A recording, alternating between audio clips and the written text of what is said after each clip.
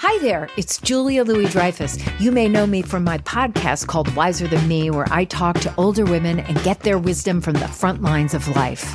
I was amazed by how many people told me our show made them look forward to getting older, which is why I'm here to talk about Season 2 of the show. Sally Field, Billie Jean King, Beverly Johnson, Ina Garten, Bonnie Raitt, just to name a few.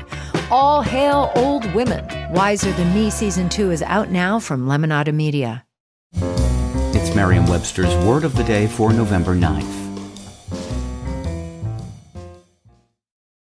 Today's word is quṭun, spelled Cotton.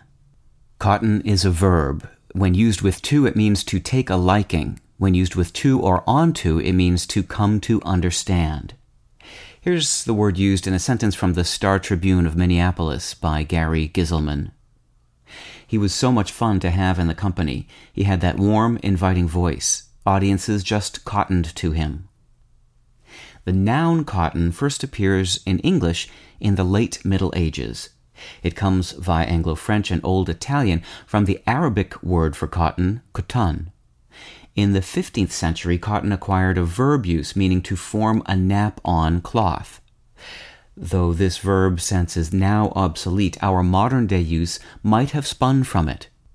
In 1822, English philologist Robert Nares reported that quṭun had been used to mean to succeed, and speculated that this use came from the finishing of cloth, which, when it quṭuns or rises to a regular nap, is nearly or quite complete. The meaning of quṭun shifted from to get on well to get on well together, and eventually to the sense we know today, to take a liking to. The understand sense appeared later in the early 20th century. With your Word of the Day, I'm Peter Sokolowski.